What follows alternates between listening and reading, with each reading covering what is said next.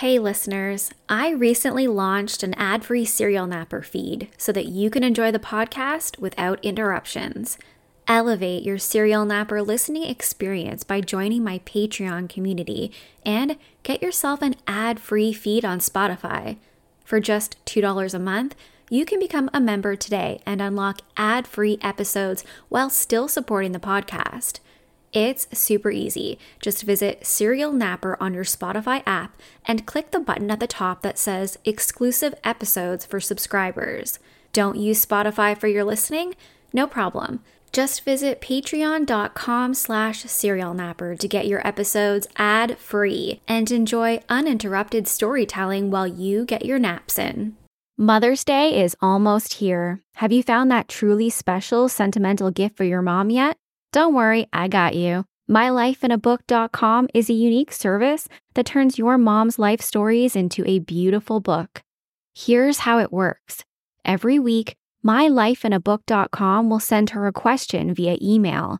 These can be pre-written questions about her life or any custom questions that you want to ask. And then she can either type her response or use their voice-to-text feature, and MyLifeInABook.com compiles all of her responses into a beautiful keepsake book. Imagine discovering stories about her youth, adventures, and the challenges that she overcame. This book becomes a legacy, something you and your children can treasure forever. Your mom has given you a lifetime of stories. This is your chance to give her a way to share them. I loved this idea so much that I've started my own My Life in a Book for my children to have. The thought of my son and daughter being able to learn about my life story as they grow into their own adulthood is truly special. It's been an enjoyable journey of self-reflection for me too, with questions like, which one event made the greatest impact on your life? It's brought back memories I didn't even know I had. I love it, and I know your mother will too. Check out MyLifeInABook.com and use code SerialNapper at checkout for 10% off. Create an unforgettable gift for your mom this Mother's Day. That's MyLifeInABook.com and use code SerialNapper for 10% off today.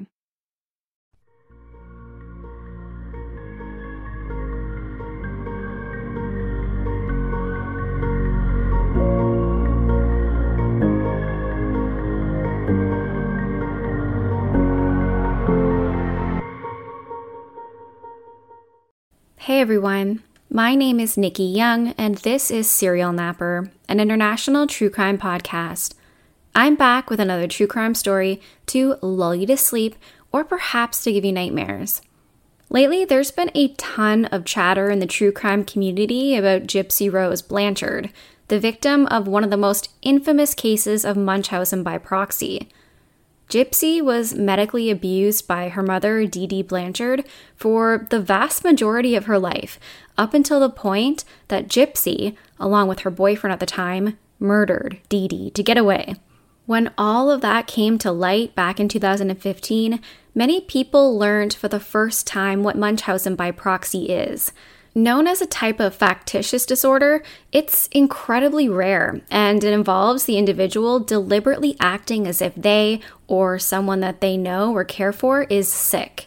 They thrive on the sympathy and the attention that they receive in return. Although the most well-known case of Munchausen syndrome involves a woman, according to WebMD, it's actually much more common for men to have the disorder. Tonight, we're talking about Jack Barron, the first man recorded to be suffering from Munchausen by proxy. Jack loved the attention he received after his wife mysteriously died so much that he desperately needed more. When his 4-year-old son died just a few months later, the community thought that he must be the most unluckiest man alive. They rallied around him, showing him nothing but love and support. But when Jack's young daughter also suddenly passed away, the police decided it was time to take a closer look. You won't believe the final act that Jack took that would break this case wide open. So let's jump right in. Jack Barron was born in 1961 to his parents Elmore and Roberta Barron. Growing up in Orange County, California, he was described as a bit of a mama's boy. His father worked really long hours outside of the family home as a railway engineer, so he spent the vast majority of his time with his mom, Roberta. While Jack's father was the disciplinarian, his mother coddled him, so it's no wonder why he was so much closer to her. Jack's relationship with his father further deteriorated when he abandoned their family for a woman he was having an affair with. Jack was devastated. His family was destroyed, and the only male role model in his life deserted him.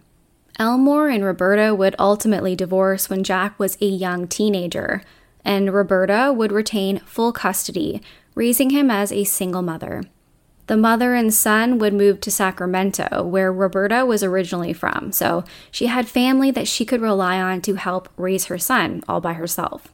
The move meant that Jack didn't get to see his father as much as he'd like to, instead spending even more time with his mom. Unfortunately, they developed this codependent mother-son relationship, and in Roberta's eyes, Jack could do no wrong.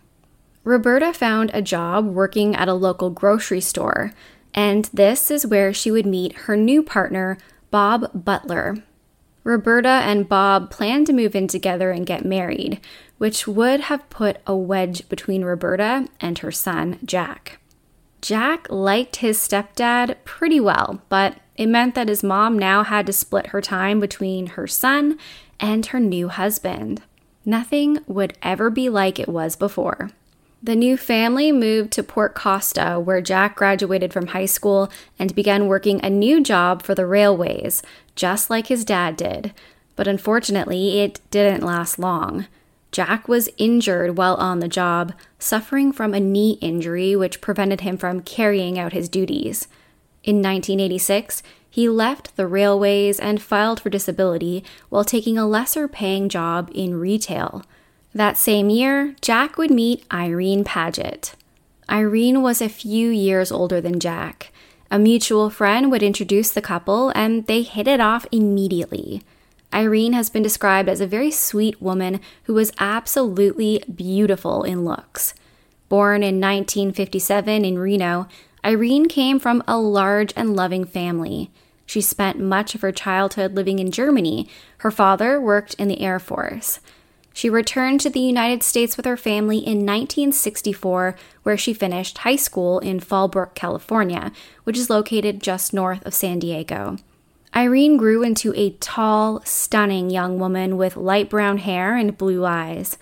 There was no shortage of suitors interested in dating her, and in 1976, at just 19 years old, she married her first husband. The union only lasted a few years before Irene decided that she wanted more out of life. They divorced, and Irene decided to move to Sacramento with her best friend Denise for a fresh start, where she worked as an office receptionist. This is where Irene and Jack Barron's two worlds would collide. Jack and Irene were set up by a mutual friend who was playing matchmaker. Jack really liked that Irene came from this big, close-knit family that was vastly different than his own. He had always wanted that kind of upbringing, but unfortunately, it wasn't to be. Jack and Irene were inseparable from the beginning, and they would get married in 1988, just 2 years after they first began dating.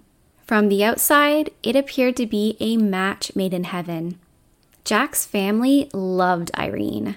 She was everything that they could ever want in a daughter-in-law. She was beautiful, ambitious, and just a really genuinely sweet person.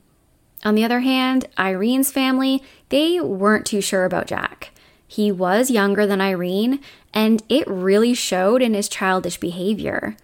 But because they loved Irene, they supported her decisions, and they accepted Jack Barron into the family. The couple purchased a beautiful 3-bedroom home which was located in a new residential community in Sacramento. It was perfect for starting a family. Jack was working part-time as a stock clerk at the local supermarket, so money, it was definitely tight.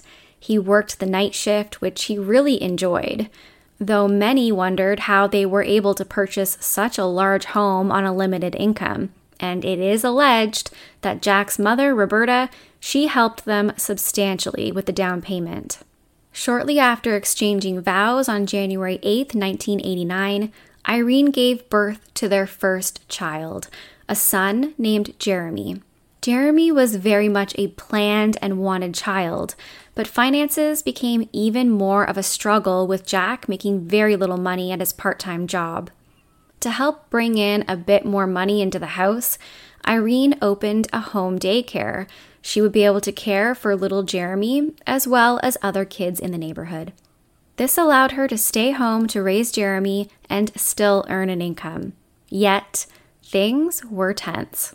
Not only were Jack and Irene struggling to keep up with the bills, but Irene was now having difficulty with her new mother-in-law. Rumor has it, Roberta did not respect their marital home or any of their boundaries. She would show up unannounced and walk right inside without being invited, even going as far as to rearrange the furniture if she didn't like the placement. There were multiple instances where Irene had to beg her husband to have a conversation with his mom. Things were different now that he was married and had his own family. She'd have to take a back seat to Irene, something that she didn't really like. But she got over it. A year after Jeremy was born, Jack and Irene would have their second child, a little girl who they named Ashley. Their family was now complete. It should have been a really happy time for the Barron family, but there was trouble brewing behind closed doors. Jack was said to be incredibly vain. He was this tall, muscular man, much bigger than Irene, and those who knew him claimed that he spent much of his time admiring his looks in the mirror. He was always primping, fixing himself, ensuring that he looked perfect. All the while, his wife Irene was holding down the fort with the kids. Jack was also said to be very controlling. Once he married Irene, she lost her independence, according to her friends. And to top it off, Jack had a terrible temperament. Jack liked his house to be meticulously clean, and if Irene wasn't on top of it, there were arguments. In addition to caring for their 2 children and the other kids in her home daycare, she had to ensure that their house looked like a museum, not a speck of dirt or dust to be seen. And it wasn't just the house that had to be spotless. He didn't like it when the children got dirty either, and good luck keeping toddlers clean. Irene's best friend Denise would call on occasion when she was watching their 2 children, Jeremy and Ashley, and Jack had a total meltdown because his son was wet from playing in the water. She would say, quote, "One day, Jack arrived at our house and saw Jeremy playing with the water hose in the backyard. Jack got angry. After that, every time Jeremy and Ashley came over, we would let them play with the hose, but we would make sure they were cleaned up before Jack got home." Things became really rocky in the Barron family in 1992. It's alleged that Jack began an affair with a coworker. Irene suspected this to be the case, especially after he went away for a weekend and she couldn't get in touch with him, but she couldn't prove it. When she confronted Jack, he denied the affair. He completely gaslit her, telling her that it was all in her imagination. He said he wanted to get a divorce, but not because there was another woman in his life, but because she was a terrible housewife. Just a vicious thing to say. While he continued to bring up a divorce to Irene, he told others that he'd never actually leave his wife. Allegedly, he told one of his friends, quote, "I'd do away with her first." A really disturbing claim to make, particularly because just a few weeks later, Irene would be found dead. On June 8, 1992, a woman by the name of Christina Hamilton arrived at the Barron household to drop her daughter off for daycare at around 7 a.m. She knocked on the door and there was no answer. Christina had been taking her daughter to Irene's home daycare for some time now, so she knew that this was really odd for her to not be there during the work week. Christina had to get to work, so she asked another neighbor if she could watch her daughter for the day. But while she was at work, Christina continued to have this sort of sickening feeling in her stomach. She couldn't shake the idea that something might be wrong, so she decided to go back to the Barron house again. It was around 8 a.m. when Christina knocked on the front door, but again, there was no answer. This time, she decided to walk around to the side and peek into the window, and she saw little 3-year-old Jeremy inside the home. She was able to coax him into unlocking the sliding glass door at the back of the house and let her in. When she entered the home, she found Jeremy and his little sister alone. Jeremy told her that he couldn't wake Mommy up.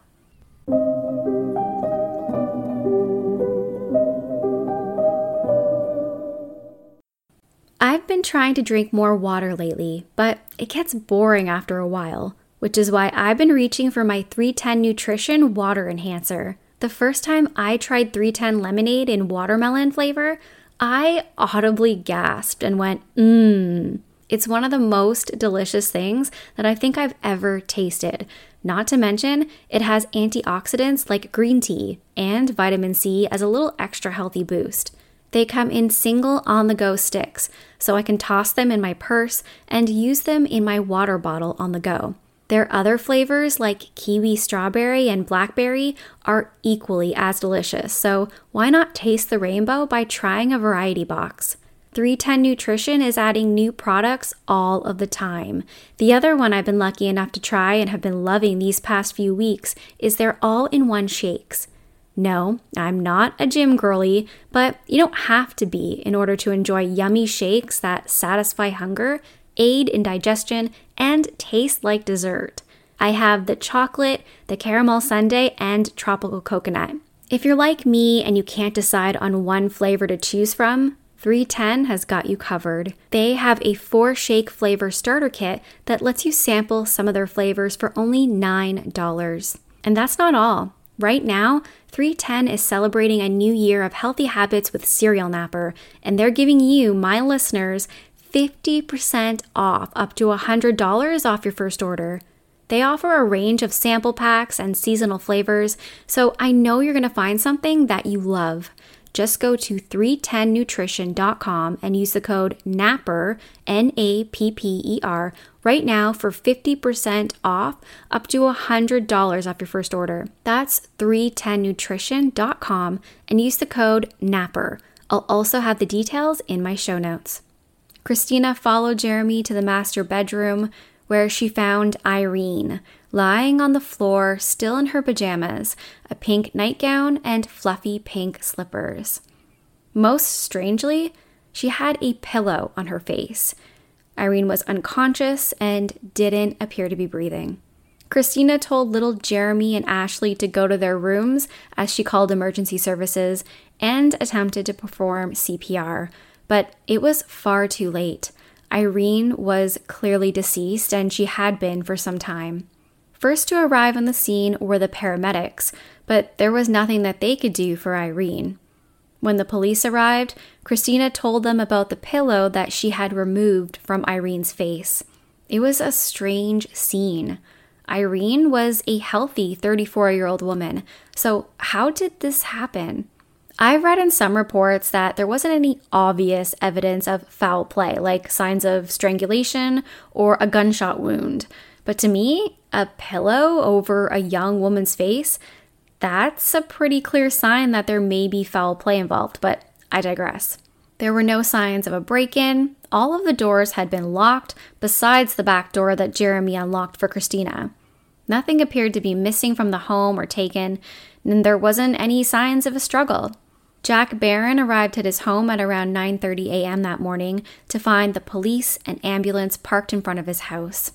Officers told him that his wife was dead, and Christina remembered that she had to hold him up because he nearly collapsed right in the middle of the street. He was crying, attempting to go inside the house to see his wife, but the officers prevented him. Jack relayed that he had been working the night shift at the grocery store, as he often did. He left for work at around 11 p.m. the night prior, and his wife seemed to be perfectly fine the last time that he saw her. But now that they mentioned it, he did remember Irene had a few headaches in recent days and a cough. He had even noticed at one point that her speech was slurred. Investigators weren't really sure how they should handle Irene's death, whether this was a case of natural causes or a murder. They called in the on-duty forensic pathologist to have a look at her body, which was almost completely rigid at this point.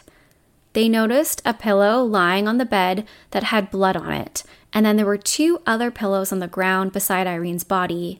One of these pillows on the ground had black streaks on it, which could have been from Irene's makeup, but she didn't appear to be wearing any.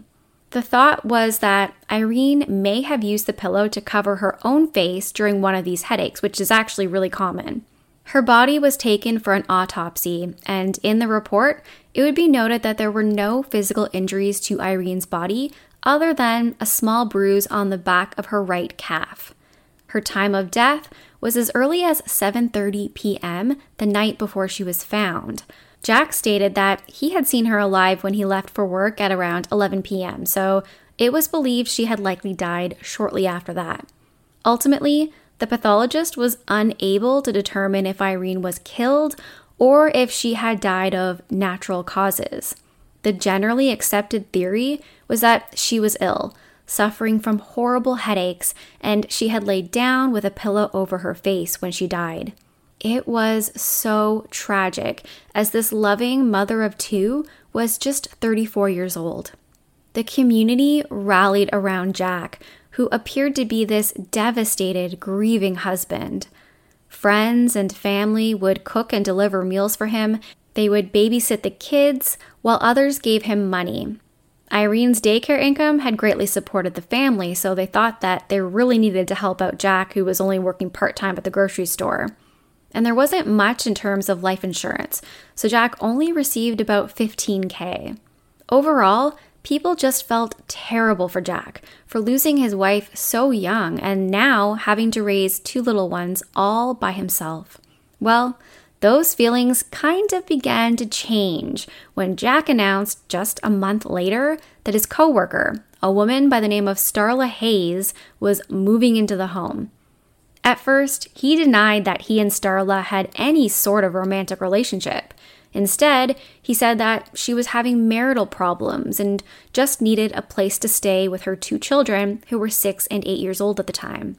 He could also use the help caring for his own children, so he said that it was an arrangement that kind of worked out for the both of them. Starla just so happened to be the co-worker that Irene thought Jack was having an affair with before she died. She never did get confirmation before she passed away, but after the funeral, family members found a letter that Irene had written but had never given to Jack, and it said, "I'm really sorry you're unhappy right now. I have a hard time believing the only reason for this is my inability to keep the house exactly the way you like it. You obviously don't want to talk to me about it, and that really scares me. It really upsets me when I hear you talk about divorce. I can't believe you are really serious about that. If you are, then you had me and everyone fooled for a long time." As it turns out, Irene was right. Jack and Starla had been having an affair, and now they were playing family in the Barron home with their combined 4 children. But it wasn't happily ever after, not by a long shot. Shortly after moving in, tempers flared, and Jack and Starla began to argue constantly. Much of their conflict had to do with Jack's anger issues and how he treated the children, Starla's and his own. Starla would recall one occasion when little Jeremy was upset and he was crying for his deceased mother's comfort. I can't imagine. It is so sad, but allegedly Jack snapped back at him and said, "If you don't shut up, I'll send you to where Mommy is." Ominous words, because about a week after Starla decided to move out of the Barron home with her children, Jack's 4-year-old son, Jeremy, stopped breathing in his sleep. Now that Starla was no longer living in the home, Jack hired a babysitter so that he could continue working night shifts at the grocery store. On February 7th, 1993, Jack went to work, and a babysitter sat at the Barron house while Jeremy and Ashley slept in their bedrooms. In the morning, Jack returned and then went to sleep in his room while the babysitter went to wake the children up for the day. The babysitter would find Jeremy unresponsive in his bed. She ran to Jack and begged for him to help, but according to her, he said, "Don't bother, it's too late anyway." When paramedics arrived, they found an eerily similar situation to the one that they had found when they attended Irene's death. Jeremy Barron had mysteriously died in his sleep. Investigators were just as puzzled this time.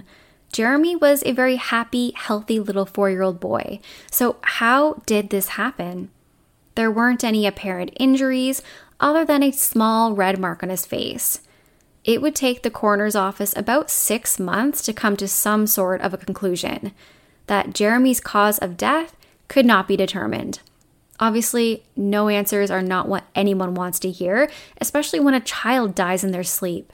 Again, the community was shocked, but some friends and family members were growing a little suspicious. While Jack appeared to be devastated and grieving the loss of his child, something just didn't feel right. For two seemingly healthy people to die in this house in a similar manner, it was highly unusual. Jack told everyone that there was some underlying genetic illness that had claimed the lives of both his wife and his young son. Irene's family, they actually put that theory to the test. They volunteered to have genetic testing done, and no abnormalities were found. The general consensus was that this had to be some sort of freak accident. The alternative option was that Jack Barron was a monster living amongst them, and nobody wanted to believe that. So once again, people rallied around Jack, who now had lost his wife and his son in less than the span of a year. But again, there were some that felt things weren't quite right. At Jeremy's funeral, Jack appeared to be emotionless. He also made a disturbing comment to one family friend, something to the effect that Jeremy died of a broken heart and he was better off in heaven with his mother. Like, what? He also sold all of Jeremy's things, like his toys and his clothing, in a yard sale. And look, everyone grieves differently. I've never lost a child. I have no idea how I would act if that happened to me. And I think that's likely how everyone else kind of approached this situation. The whole thing, it was really unusual and strange and mysterious. But just in case Jack really was this grieving husband and father, everyone wanted to be there to support him, despite having internal conflict about what really may have happened. Now, here is where we introduce Wynonna Judd to the story. But Nikki, what does Wynonna Judd have to do with this case? Well, let me tell you. It's a wild connection. Jack was a massive fan of Wynonna's music. And when the president of her fan club learned that one of Wynonna's biggest fans had tragically lost his wife and young son, she arranged with the country music star to get him free tickets to the show, plus a backstage pass to actually meet her in real life, which he gladly used. Jack would meet Wynonna backstage, where she expressed her sympathies and even gave him a few more free tickets to an upcoming show. But it didn't stop there. Jack was kind of in love with Wynonna, and he became obsessed. Even began telling people close to him that the two were dating. People were kind of like, "Sure, Jan," and roll their eyes, thinking that it was just his way of grieving. He was just going through dark times and sort of made this story up to make himself feel better. But Jack reveled in the attention that he was receiving. It's alleged that Jack even went as far as calling Wynonna and leaving threatening voicemails for her husband. Wynonna was, of course, married and not interested in Jack romantically at all. She had simply tried to help out a fan who she believed had tragically lost his family to natural causes. But Wynonna's husband was in the way of her and Jack being together, in Jack's mind at least. As time passed, things settled down, and the attention on Jack and his tragedy, it was dwindling. It happens all of the time. Tragedy strikes, and there is this outpouring of love and support and sympathy until the next tragedy strikes, and then the attention is diverted elsewhere. Jack was now a single dad to his one remaining child, his 3-year-old daughter, Ashley. Because there weren't any answers as to what had happened to Irene and Jeremy, doctors wanted to take a closer look at Ashley just to ensure that there wasn't something medical that they were missing. The thought was that perhaps Irene and Jeremy had died to a complication from sleep apnea, when there are periods of time that you stop breathing when you're sleeping. It's not typically fatal, but if it's left untreated, it can be. Doctors fitted Ashley with a sleep monitor that she would have to wear at night to ensure that everything was operating as normal. But little Ashley, she refused to keep it on. It was uncomfortable, and she was just a toddler at the time.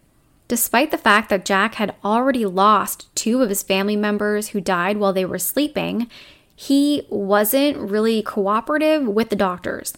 He didn't make Ashley wear the monitor, and he stopped showing up for appointments. It clearly just wasn't a priority for him, despite Irene's family insisting that he needed to have her tested. They didn't want to lose another grandchild after already losing their daughter and their grandson. And then it happened again. On August 7th, 1994, a babysitter was called to the Barron home to watch Ashley while Jack went to work. Before leaving for his night shift, Jack made the babysitter an iced tea, which she never really did before, and then he asked her to leave the back door open. At the time, it wasn't really noted as an unusual request, but it would be notable later. The babysitter remembered checking on the little girl at around 10:30 p.m. that night, and she was safely sound asleep in her bed. She returned to the living room where she fell asleep until the morning, only waking up when Jack arrived home from his night shift. When the babysitter went into Ashley's room to wake her up for the day, she found her cold to the touch, unresponsive. 3-year-old Ashley was dead. Absolutely shocking that 3 members of the same family would be found deceased in a similar fashion in less than 2 years.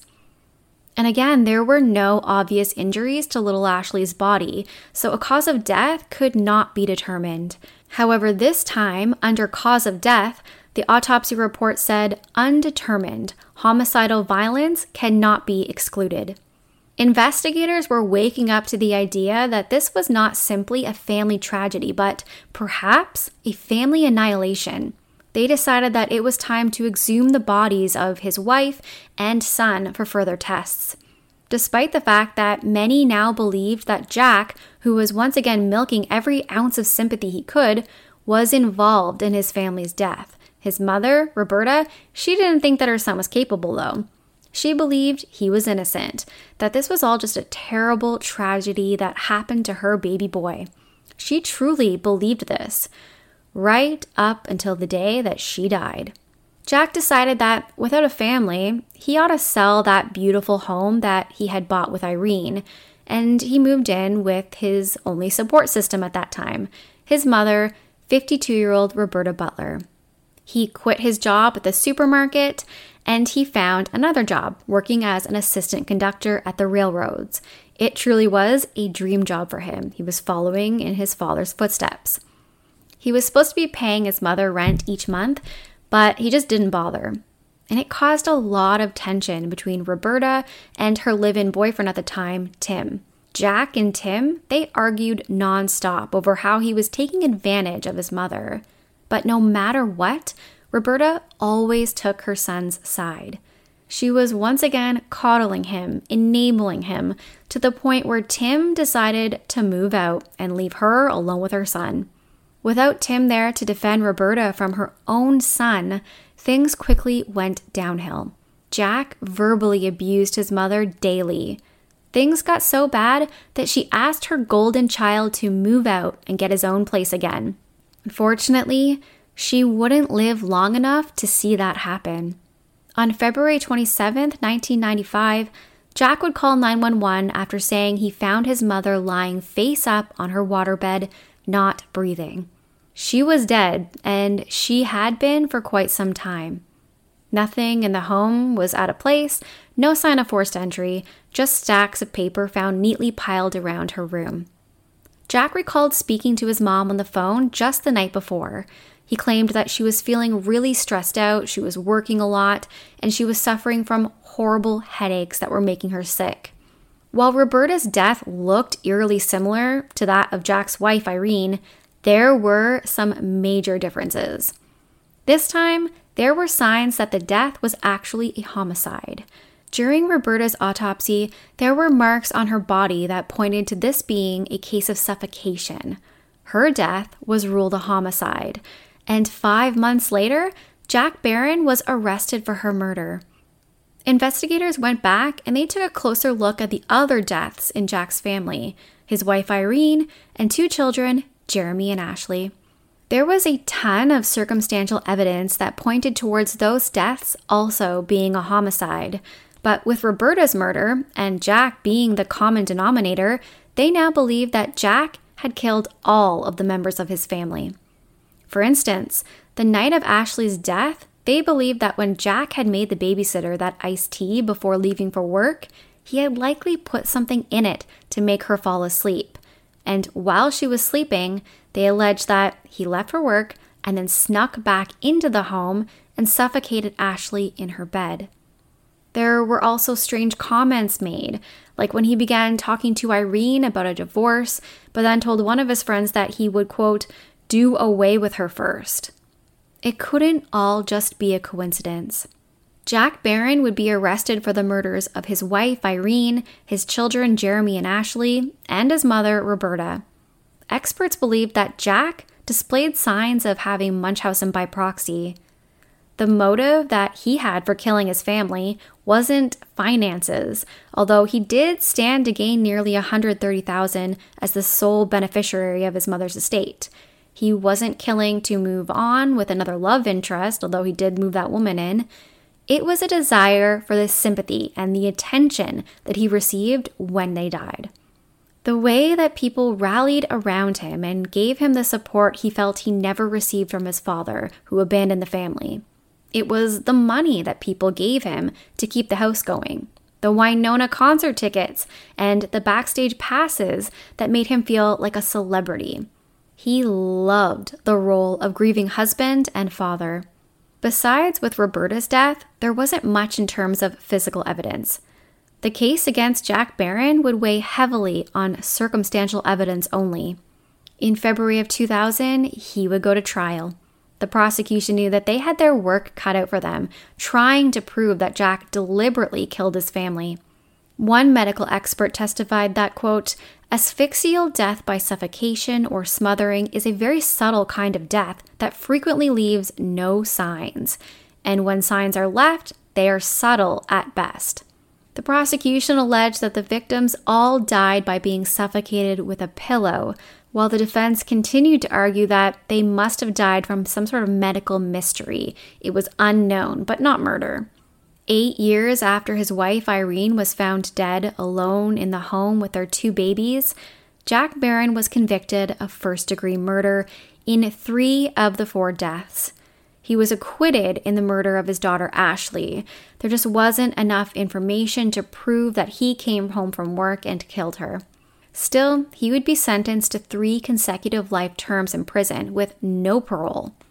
When given the opportunity to speak, Jack said, "I have committed no crimes." Still to this day, Jack maintains his innocence, insisting that his family all died from some underlying heart condition. The first man identified as having Munchausen by proxy continues to thrive on sympathy under the guise of a misunderstood and innocent man, wrongly imprisoned after the tragic deaths of his family. Thankfully, most of us can see him for exactly who he is, a monster who loved attention more than he loved his family. That's it for me tonight. If you want to reach out, you can find me on Facebook at Serial Napper. I also have a Serial Napper true crime discussion group on Facebook. It's called Serial Society, and I'll have a link in my show notes. You can find my audio on Apple or Spotify or wherever you listen to podcasts. I post all of my episodes in video format over on YouTube, so go check it out. And if you're watching on YouTube, I would love if you can give me a thumbs up and subscribe. I'm also over on X, formerly known as Twitter, at serial_napper, and I post things on TikTok. Serial Napper Nick, and that's all one word. Until next time, sweet dreams, stay kind, especially in the comments. Bye.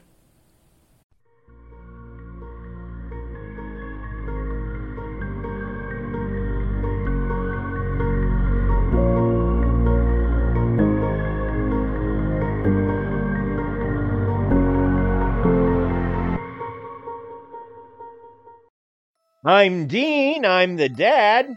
I'm Laura, I'm the mom. And I'm Kristlyn, I'm the daughter. And together we are Family Plot. The Family Plot Podcast, a show where we discuss history, Folklore, true crime, and the paranormal. minus all the oogie bits. We are PG-13. I'm almost 15 now. Don't ruin the commercial. Do catch us looking into special topics like The origins of fairy tales. Sherlock Holmes. and the trial of Dr. Hyde and Mr. Swope. Find out who Dad Man Crush is. Or what happens in Krista's Corner. But behave, you two! So come be a part of the fam. Available on Google, iTunes, Spotify, or wherever you get your podcasts. The Family Plot Podcast. Bye!